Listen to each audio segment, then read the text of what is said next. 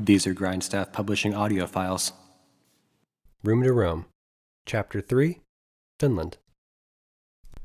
With a shrill ring, my phone alarm yelled at us, telling us it was 6 a.m. In a kind of drunken daze, I rolled over in the stiff bunk, digging my head in the pillow for my sleep, when a shot of panic ran through my heart and I mumbled from somewhere deep within, "Fuck." My entire body shot out of the bottom bunk, and as I stood swaying, I shook Reed and we both realized our plane would leave Iceland in an hour and a half. In a kind of zombie state, we mulled about our room, rubbing our bloodshot eyes and grabbing miscellaneous items we had strung out from the night before. Each passing second shivered with anxiety as our brains became ever more aware of the predicament we had put ourselves in. Within minutes, we had gathered our bags and left the hostel, hustling across damp grass and iced-over snow piles until we reached the bus depot. At 6:30, we missed the bus and sat slightly slumped in the waiting area until a new bus approached 10 minutes later. We lumbered onto the bus and were careening through the early morning darkness and in what felt like ages reached the airport. With eyes burning and stomach churning, we found ourselves at the back of a snaking line through security. Panicked, my bloodshot eyes scanned the area for a solution. There was no way we would make the flight if I had to check my gigantic bag. It was a fact. Then, on the wall next to the start of the security line, I saw a sign which read something like, "Oversized luggage." Since my pack was as big as I was, I reasoned through my alcohol-soaked brain that the sign must apply to my bag and my predicament. Thinking myself a kind of genius, I rushed over to the window and told a large, apathetic man behind the window what was happening, where I was going, and filled out a small tag, which I watched him lace through a strap of my pack. The gigantic backpack was fed through a conveyor belt into the room which housed the oversized luggage and Reed, who by that point looked worse than I'd ever seen him, and I rushed to security. By some miracle, we made it through the other side and were sitting at our terminal gate minutes before our flight was to depart. We boarded our flight to Helsinki and sat in our seats both feeling like death. The kind of feeling every adult has had when the body just wants, or needs, to sleep, to rest, to do something that doesn't include think or act in any way. Before we even took off, Reed was sleeping next to me, mouth agape, while I watched out the window as we took off and left Iceland behind us. I watched as a small portion of Iceland we had conquered slipped away into the clouds. Before I had fed my large backpack through the conveyor belt, I had made a day pack, one which my mom, in her most pristine moment of over-preparedness, had made me take, filled with my camera, travel journal, extra pair of socks, undies, and shirt. As we flew higher and farther away from the first country of my European backpacking expedition, I rested my head against the window. My alcohol-ridden brain began to drift in between past, present, and future in a dreamlike state of exhaustion. Ever since I set foot on that train in Pasco, my brain had been sharp and ready for whatever came its way. Now it was dull from lack of sleep, jet lag, travel, and an all-night bender of who knows how many pints. On one hand, I felt like an idiot, but on the other, I felt like I had already made the first 4 days of my 3-month journey worth it, every single minute. Everyone kept telling me to live this trip to its fullest. I was just living up to the advice countless people had given me, enjoy it, every second. The plane landed, jolting us out of our restful sleep. Onto the baggage claim for the mundanity of waiting in lines and grabbing the bags that are always there amidst the others, except mine wasn't. Through the still hungover haze, I watched as people around me shuffled towards the conveyor belt to grab their bag that was always meant to be there. With every passing person, my giant bag wasn't showing up, and it wasn't until the conveyor belt made 2 complete passes when I and the other 2 women next to me hurried over to the help desk. The blonde young woman behind the counter smiled and put on her best face and went through the pleasantries of a job which many people dismiss. After a few words and a couple distressed looks at her computer, it was determined my bag was lost. Not lost in transit, or it must be here somewhere, don't worry. No, it was lost. Gone. Completely, you are screwed, fucking gone. In her most positive scripted tone, the attendant broke the news to me and my gut dropped. There is so much in that backpack, so many essentials, I couldn't continue the trip without. Through my red, itchy eyes, tears began to swell, only to be pushed back by my thoughts of Reed sitting off behind me somewhere. I couldn't let him see me cry out of exhaustion and distress. I gathered myself and filled out the contact sheet and was told the airline had 2 weeks to search for the missing luggage until it turned into an insurance issue. The woman asked me where I would be in 2 weeks, and all I could say was, I have no idea. The entirety of my plan was to not have an itinerary, and at that moment in the Helsinki airport, I began to regret every bit of my idiocy. Composing myself, I walked back over to my zombie-like companion, sitting, no slumped, on a bench near the baggage claim exit looking exhausted, on the verge of haggard. At his feet, it was a bag I had used as my carry-on. The small day hiking backpack looked insignificant, infinitesimally small. It was all I had for thousands of miles. All I could think of was the old George Strait song.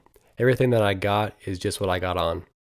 A sense of pride welled up within me. This first setback, a rather major one, had taken place and I rambled my way through it. As we walked out into that finished sunlight of morning, I felt like a kind of vagabond from a different time. Little luggage on my back and an open, directionless road stretching long ahead of me.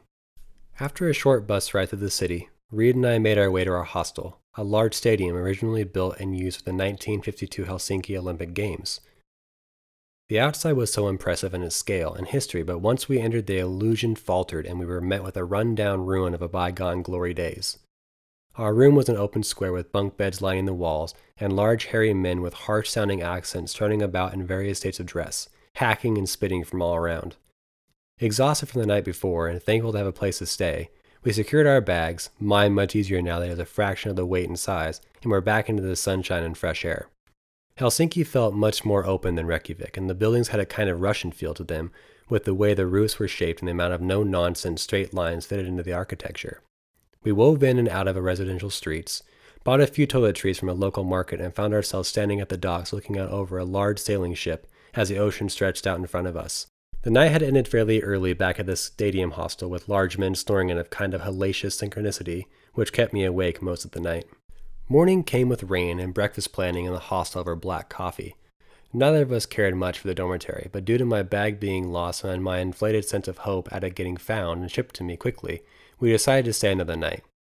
The rain soon turned into sunshine and we were out into the streets once again, first visiting a couple of churches, then down into a large outdoor market along the water, and finally on a boat crossing the bay and landing on Suomenlinna, an island fortress built to defend the city a few hundred years ago. With stone walls reaching toward all corners of the large island and with cannons dotting certain vantage points, the fortress still seemed like it could ward off a modern-day attack. The green grass was well maintained, and people sat on the naked rocks, watching as the waves rolled and many small boats passed, with glorious sails bouncing luscious sun rays off their gleaming skins. For a piece of land built to defend against an invasion, the atmosphere in the current day was relaxing and calm. Reed and I wandered all around, talking about how amazing it was to be in a country so far away. We talked about how close we were to Russia and brought up our drunken talk of flying to St. Petersburg and how amazing it was that we could literally travel anywhere in the world at a moment's notice. As so many of our discussions reveal, the human experience is one of immense freedom, either the pursuit of it or the anxiety of realizing we have it only to then choose what to do with that knowledge. In our case on that island, it was one of living in the moment where freedom was everywhere and we were to make the best of it. After a few hours, we ferried back to the docks of Helsinki and found a highbrow brewery. We paid the outrageous prices for the pints and talked with the bartender about topics we as craft beer bartenders would talk about in our outrageously pedantic way. Before long, I realized how similar we all were and how even a few thousand miles of distance and vastly different cultures couldn't keep us from being similar. On the way back to our hostel, we stopped at a cathedral made of rock, seemingly in the middle of the city. The atmosphere was dark, as the only lights were hundreds of candles lining the walls of the cavernous room. Dark stained pews and worshippers with heads hanging filled the center as we stood in the back of the church observing. Minutes seemed to extend past their normal parameters as the atmosphere overtook my senses and I became engrossed in the rite. I think of myself as quite non-religious, but in those moments it was pleasant to be amongst the initiated and feel the sanctity of the space surrounding us. I left that stone church feeling more at ease as we made our way back through the night. The morning came with ease as we were up early and rushing to meet our train. Our next stop was the small harbor town of Turku. Our train traveled through the changing landscape of autumn with its green and red leaves lining the shores of blue water stretching out only interrupted by rocky islands. Reed and I both put headphones in and turned out the world around us with a 3-hour ride. It felt nice to be alone on the rocking train. Blissful was the lack of noise. It was late morning when we departed the train and made the short trek to our new hostel, a large ship bearing the name SS Borea. A large ferry-style ship built in 1960, the Borea had been repurposed as a boat hostel, and as we scaled the gangplank, my boyish sense of adventure swelled to new heights. The interior of the ship was furnished with green carpet, dark stained wood trim and paneling, and the doorways were the watertight steel ovals so commonly seen in old nautical movies. After a quick check-in, we wound through the ship and found our cabins. Unlike the stadium hostel in Helsinki, we each had our own personal cabin, quite small but private, and each had a small porthole overlooking the small city. With a renewed sense of vigor, we exited the ship and soon found Turku Castle, a medieval castle which is one of the oldest structures in the country. We walked through the courtyard and admired the white walls and medieval architecture of the castle before strolling over to the Turku Cathedral. After a quick glance inside, we bought some ice cream from a vendor and walked across an open square, getting many looks from passerby but not thinking much about it. The main shopping district was filled with trinkets and clothes way out of our price range, so we walked back to the square to find some food. A small blue building had pictures of every kind of hamburger combination imaginable, plastered to each side of its walls. Every establishment we had gone to before had been staffed with people who spoke excellent English, and we had not encountered much in the way of language barriers, except then. Once confident in our decisions, we stepped towards the sliding window and were greeted by an old hunchwoman who spoke absolutely no English. Through a series of poor hand signs and an exchange of money, we were assured through an overexcited series of head nods that our food was being prepared. As we stood waiting, a few rough-looking guys got closer to us, speaking to one another, then nodding in our direction. I didn't think we were being threatened, but it definitely felt like we were outsiders who didn't belong in the square. After some time, the little old lady threw open her window and presented the burgers and fries we believed we had ordered. Thanking her in the Finnish, "Kiitos," we stole across the open square, biting into our burgers. A few bites in, we were sure it wasn't any kind of beef we were eating, and later we were told it could have been reindeer, a common meat used in those kinds of settings. Regardless of the kind of meat, the burgers were gone before we left the square in search of something to wash them down. With darkness about to fall, we began climbing a hill toward an ominous-looking building surrounded by a tall barbed wire fence. The looming building gave off an insidious vibe as we walked the perimeter, guessing at all the secrets which could lie behind its walls. Once at the highest point, we looked down on the lights of Turku and how they contrasted with the blank darkness of the ocean, where we would not only lay our heads that night on our shore, but trek into the following morning. We arrived back to our boat hostel with a few cans of fruity local beer from a small market. Sitting in the dark at the wooden bar, empty of patrons and beaming with history, we talked about the next day's journey to Sweden and our love of boats and water. Reed told stories of his youth and pubescence in Florida and how he owned a small boat which he used to ferry friends to the Keys and swamplands of the state. I mixed in stories from my summer of working on a commercial fishing boat in southeast Alaska and told of the people I had met and the ways we had encountered. The cold beers went down smooth in that bar on our final night in Finland. Acting much more responsible than in Iceland, we finished our beers before 11 and retired back to our cabins. As I crawled onto that hard mattress, I looked up at the slanting roof illuminated from the glow of the city to the porthole and smiled at those little idiosyncrasies which makes every journey personal and unique. Although the boat was stationary, my tired mind reminisced about how the Alaskan boat rocked at night in the various spots we docked and anchored, and it soothed me in the way the water always has. Reed and I met for breakfast the next morning in the ship's dining hall, preparing ourselves for the voyage ahead. We walked through the heavy rain and dark clouds of the main shipping harbor of Turku, where our modern-day ferry was tethered waiting to undertake the long voyage across the open waters to Sweden. Everything went smoothly at the check-in, and we sat waiting amidst an eclectic group of travelers from a variety of different regions of the world, each with their own accents being emitted into the atmosphere into a cacophony of clashing accents, cries and screams from young children tired from the hour, and vivacious family members saying their goodbyes to the ones they loved. Boarding was quick, and before long the giant red ship broke away from the harbor and we were steaming out, starting the 11-hour voyage across. As was our custom, we quickly set out to explore our surroundings, with the obvious first stop being the highest point possible. We wound through the throng of people, clustered into small groups, standing against windows, and walked out into the middle deck amidst a flurry of intense wind and spitting rain. Smiling, I hurried up a wet set of stairs and found a wide-open top deck with a howling wind and fog on all sides of us. Reed soon reached me, and we laughed and smiled at the storm we were going into. The only other person on the drenched deck was a young woman about our age, named Petra from the Czech Republic. We introduced ourselves and decided it best to head back into the warmth of the ferry for some coffee. Finding an open table, the three of us sat down with our drinks and began to talk. Petra was in her late 20s with short brown hair and a cute face with eyes which showed kindness but also intensity. She had been traveling by herself up from her small town in the Czech Republic, visiting both Poland and Estonia, ferried across to Helsinki, and got into Turku just in time to catch the ferry to Stockholm, where she was planning to spend a few days before catching a flight back home. Reed and I told her about our trip so far and what we had tentatively planned over the next few days. It was amazing how easy she was to talk to. Within minutes, it had seemed like I had known her for years. We talked about our interests and where we came from, compared our upbringings and how we saw the future.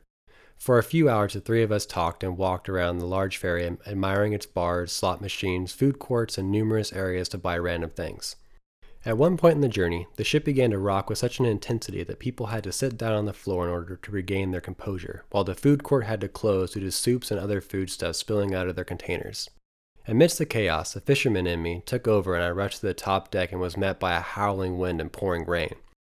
With a maniacal smile on my face, I struggled to the sternmost rail of the struggling behemoth and stretched my arms and legs wide, yelling into the storm.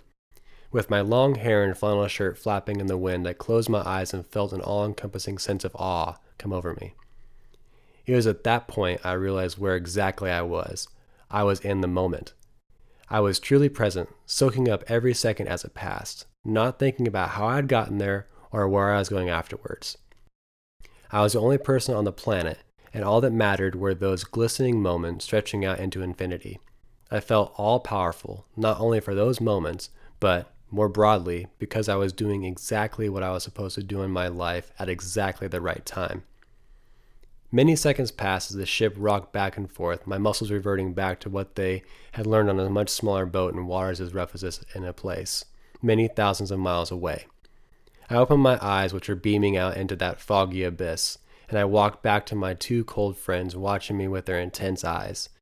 We descended back into the ferry, and after another hour, Petra wanted to spend the rest of the voyage alone. Contact information was exchanged, and a few last words of thanks were spoken, and I watched her walk to a table facing the water and pull out a book. It is always amazing meeting people that are truly independent and are as happy in their heads as they are amongst a group of people. Reed and I bought a few refreshments from a market brave enough to be open during those times of turbulent seas, and we retired to a table at the bow of the ferry in a room designed for entertainment. Reed spent the remaining hours with his nose in a book written by Snorri Sturluson about Icelandic life many hundreds of years ago, while I jotted notes from our experiences so far with the hopes of putting them to use someday. With an announcement over the intercom, we were entering the final leg of the voyage. We went back up to the top deck and watched as many small islands poked their way through a diminishing fog.